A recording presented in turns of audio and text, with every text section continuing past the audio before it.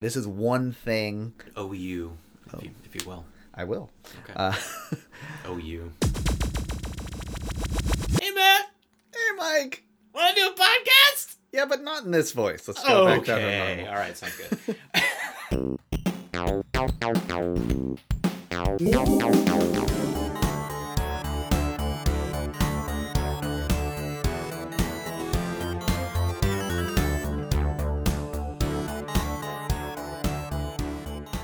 Welcome, everyone, to Hacking the Grepson, where two grown men speak in very high voices for about 5 seconds and realize it's a bad idea. So today, we are going to be talking about backlogs and code planning. We have kind of two somewhat different sources that spurred on this conversation, but I believe that they're kind of interrelated. I'm going to talk about backlogs first because I read this article that was interesting that was written by a Mr. Lucas Fernandes da Costa, who appears to be a Brazilian chum, who wrote an article called Why Backlogs Are Harmful, Why They Never Shrink, and What to Do Instead. Now, what is a backlog? So in coding, at least, as far as I know, is usually I try to structure my daily job with tasks, and they have priorities. You know, usually the higher priority things are at the top of my list, and they're the things that I should work on first and are most important to at least my boss, if not the overall health of the project. And then, you know, they go down lower and lower priority as either I see fit or as us as a team has decided that they are, how important they are. Now, generally, the lowest priority stuff ends up in this thing called a backlog. And essentially what that is like stuff that you know should get done at some point, but is not important enough to really give any priority to, but you don't want to forget that you need to do them, so they go into your backlog.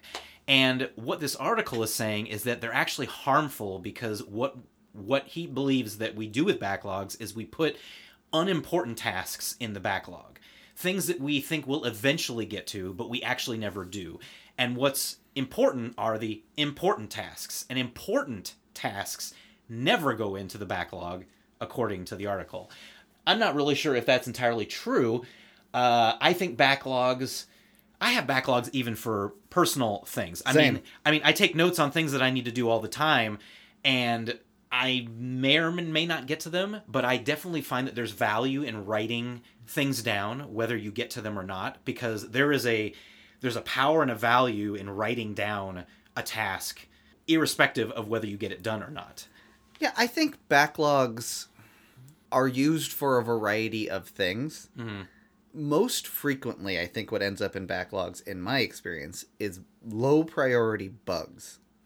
Bugs that we don't want to forget about. We know that they're there. We know maybe we're keeping an eye on them. Maybe we just don't have time right now to work on it because we're working on an important feature or a high priority bug. Mm-hmm.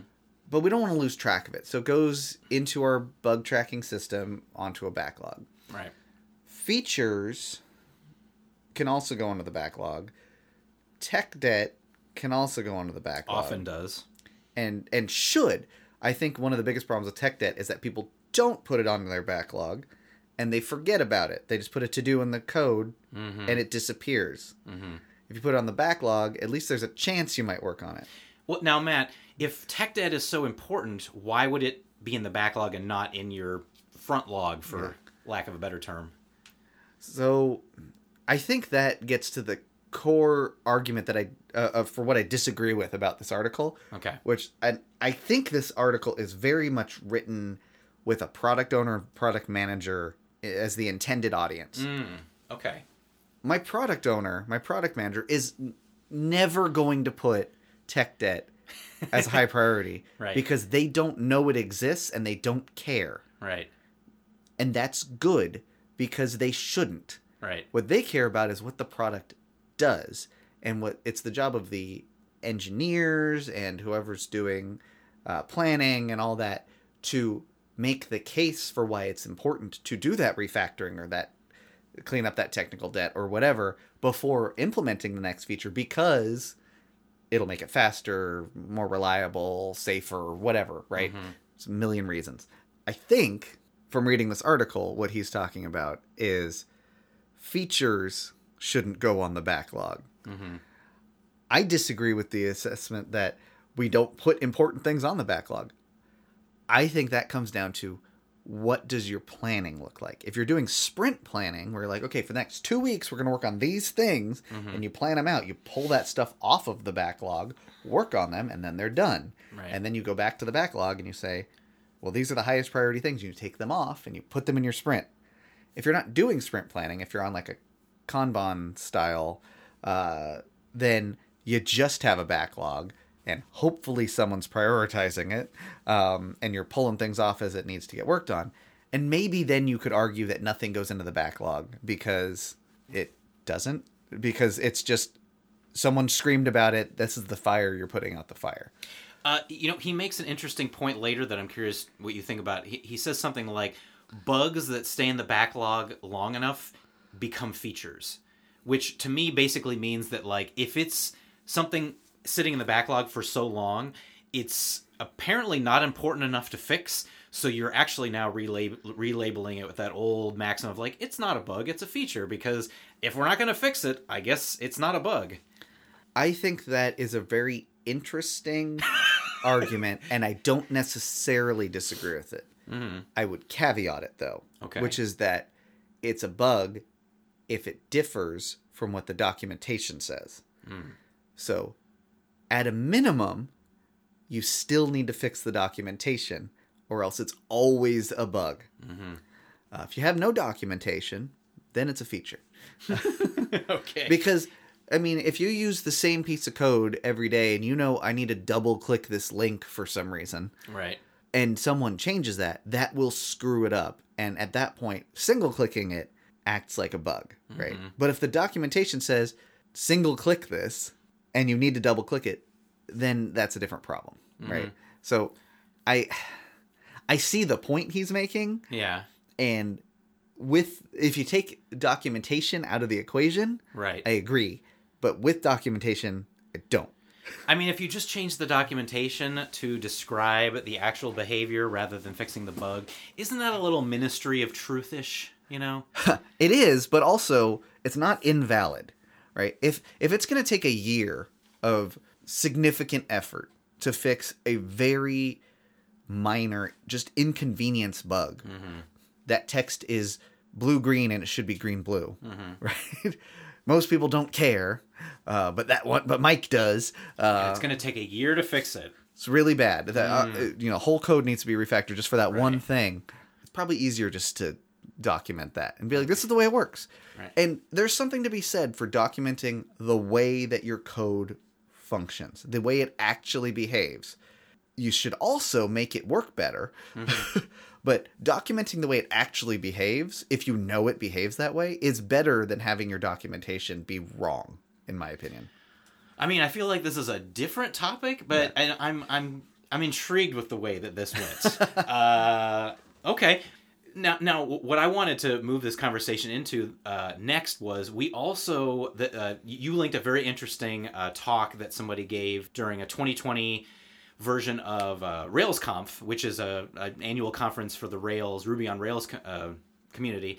And there's this guy who came up with a really interesting way of looking at software development. He says something like, software development is an exercise in human relationships. And what he does is he sets up two different relationships, two different kinds of people in code, and two different relationships between those people. And I really feel that, like, backlogs and planning and features versus bugs leads right into this relationship model. Yeah, and I would agree.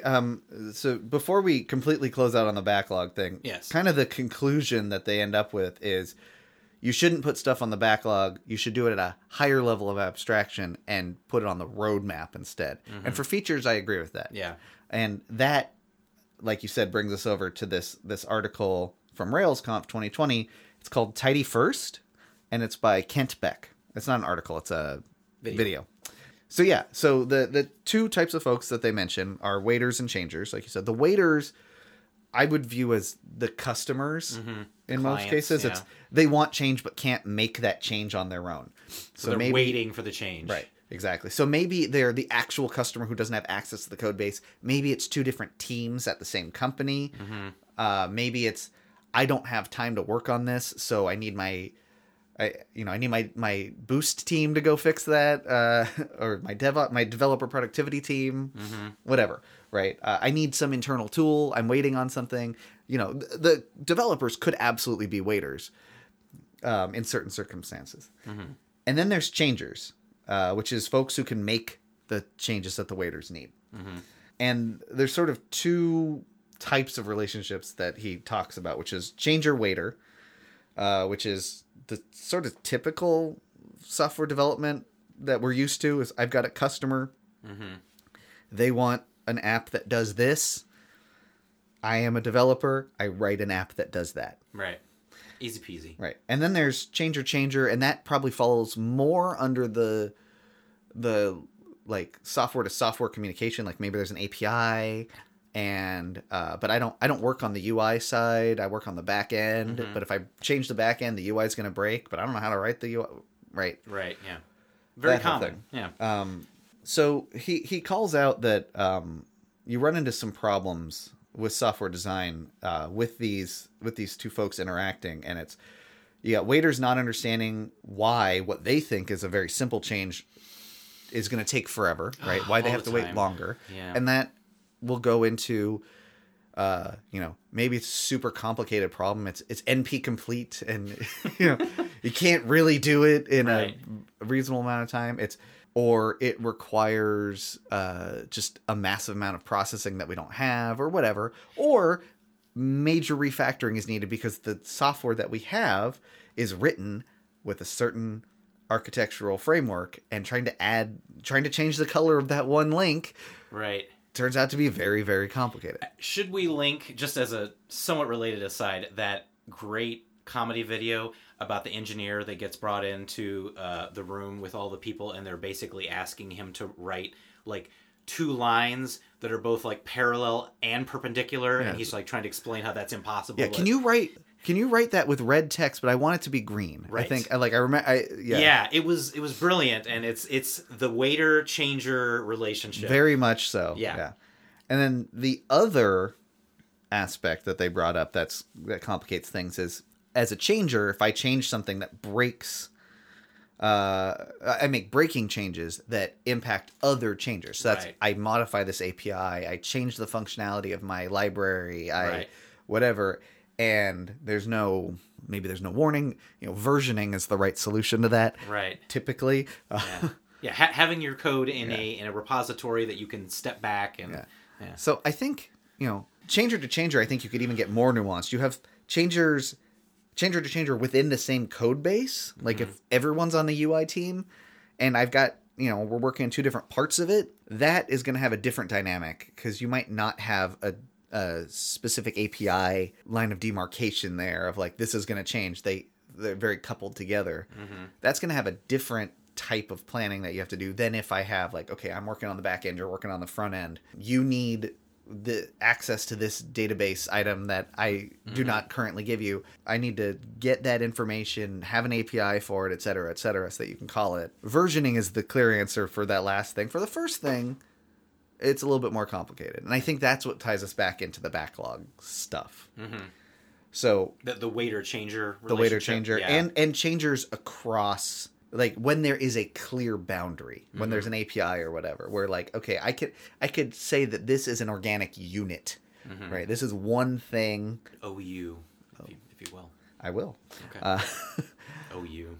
So I think focusing on the waiter changer relationship probably makes the most sense when talking about that backlog article, because in the waiter changer model, the waiters do not, like we said, they don't care about tech debt. Right. They probably care about bugs, but what they really care about is whatever they care about. I know that's a tautology, but they don't care how it gets done. Right. They care what it is and when. Yeah. And so at that point, then yes, a roadmap makes a lot of sense. Like, okay, you're going to get that feature by the end of this year. Right. Like that's not in release 1, it's going to be in release 2 or whatever. Right. And they're not going to care about your backlog. Right. Yeah. And the fact that it's on the backlog means nothing to them. Right. If you say it will be, we have that planned for eventually. Right. That means nothing to them either. But if you say, okay, the way, we've structured the roadmap at a very high level to say, yeah, we're going to add the self-driving laptop. Apple's putting that out. Whoa. In 2025. It's not coming out. I intentionally picked a widget that will not exist, I hope. Oh, man. My brain is spinning. When they're drones, then you have self-flying. Yes. Code this for me. It's very Knight Rider. Laptop. Yeah. Come to me. I don't know where I was going with any of that. All I can think of is Kit now. I lost myself. And Mr. Feeney from Boy Meets World. That's it. It's just right there. Like you could say, okay, our plan is to roll out this high-level feature in about a year. Mm-hmm. You see this all the time with video games. Okay, the next Legend of Zelda is going to come out in 2023, which is this year. Yes. They told us that a couple of years ago. I don't need the backlog of, okay, we need to implement the breaking my weapon too often functionality. Right. No one needs to know all that stuff outside of the development team. But inside the development team, they do need to know all that. Right. Because they're releasing this one monolithic organic. I keep saying organic, but I don't mean that. This one monolithic code at once. Here is the game. Right. But if you're doing incremental software releases, that changes a little bit. If you're making a website, if you are writing Facebook. Mm-hmm. Twitter, Netflix, basically any web app that is public like that, and you're rolling out changes, then the backlog conversation starts to make a little bit more sense. Yeah.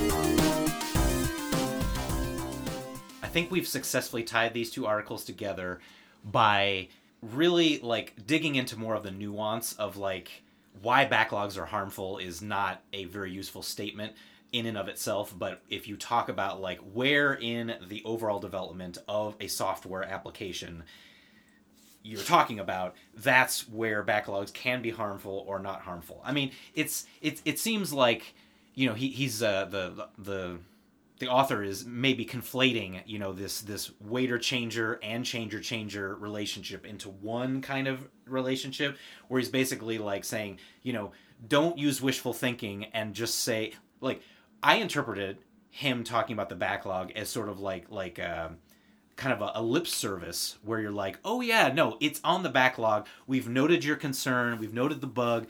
We're going to get to it. It's on my list over here. You can see. Now, obviously this list is over here and my real concerns are up here. Those are the high priority ones. And so there's this fear that you're making this infinite list of nice to haves that you're never going to get to. And like you said, the waiters, the clients, they just don't care about that. That is not what they're in this relationship for. They're in for when will the product be served in totality. Right. Whereas your fellow developers and the subunits and the subunits, they do care where your priorities lie, and they do want to know, are you keeping a backlog and what's there, and Yeah. In general, I would say for internal communication amongst a team, a backlog is perfectly fine. Yeah. It is your collective list of tasks, be that features, bugs, refactoring, whatever. Yeah. That needs to be worked on, and that you intend to work on at some point, which I think is, if I had one takeaway from that backlog article, it's really, don't put something on there that you never intend to work on. Right. Or if you, at some point when you do backlog grooming, you're like, we're never going to do that. Remove it from the backlog so it's not there. Right. Well, and he mentions in the article that what should I do about this problem? And he says keep your backlog to a maximum of a few weeks. Yeah. Because to go along with that thing before, any bug that stays in the backlog long enough becomes a feature, which is basically you're never actually going to get to it. So keep a backlog, but keep it reasonable. Yeah. And that's actually the fundamental piece I disagree with him on in that article. Okay. When you talk about a backlog for a few weeks, you're just talking about a sprint. Yeah. At that point. So that is talking about planning incorrectly in my mind. Because I think if you're strictly an ad hoc Kanban style team where you're just pulling the next thing off your list, whatever the highest priority is, sure. Don't bother having it more than a couple weeks. That's reasonable. If you're doing like an actual process with sprints, and you're planning things out, you need a high level roadmap, which is again what he's pointing at, and you need a backlog that captures that. If I know that by the end of the year I need to have features A, B, and C out, and that's going to require me sometime before then to make some fundamental architectural change to be able to implement that, where does that go? That's got to go on my backlog, or it's got to go on an internal roadmap.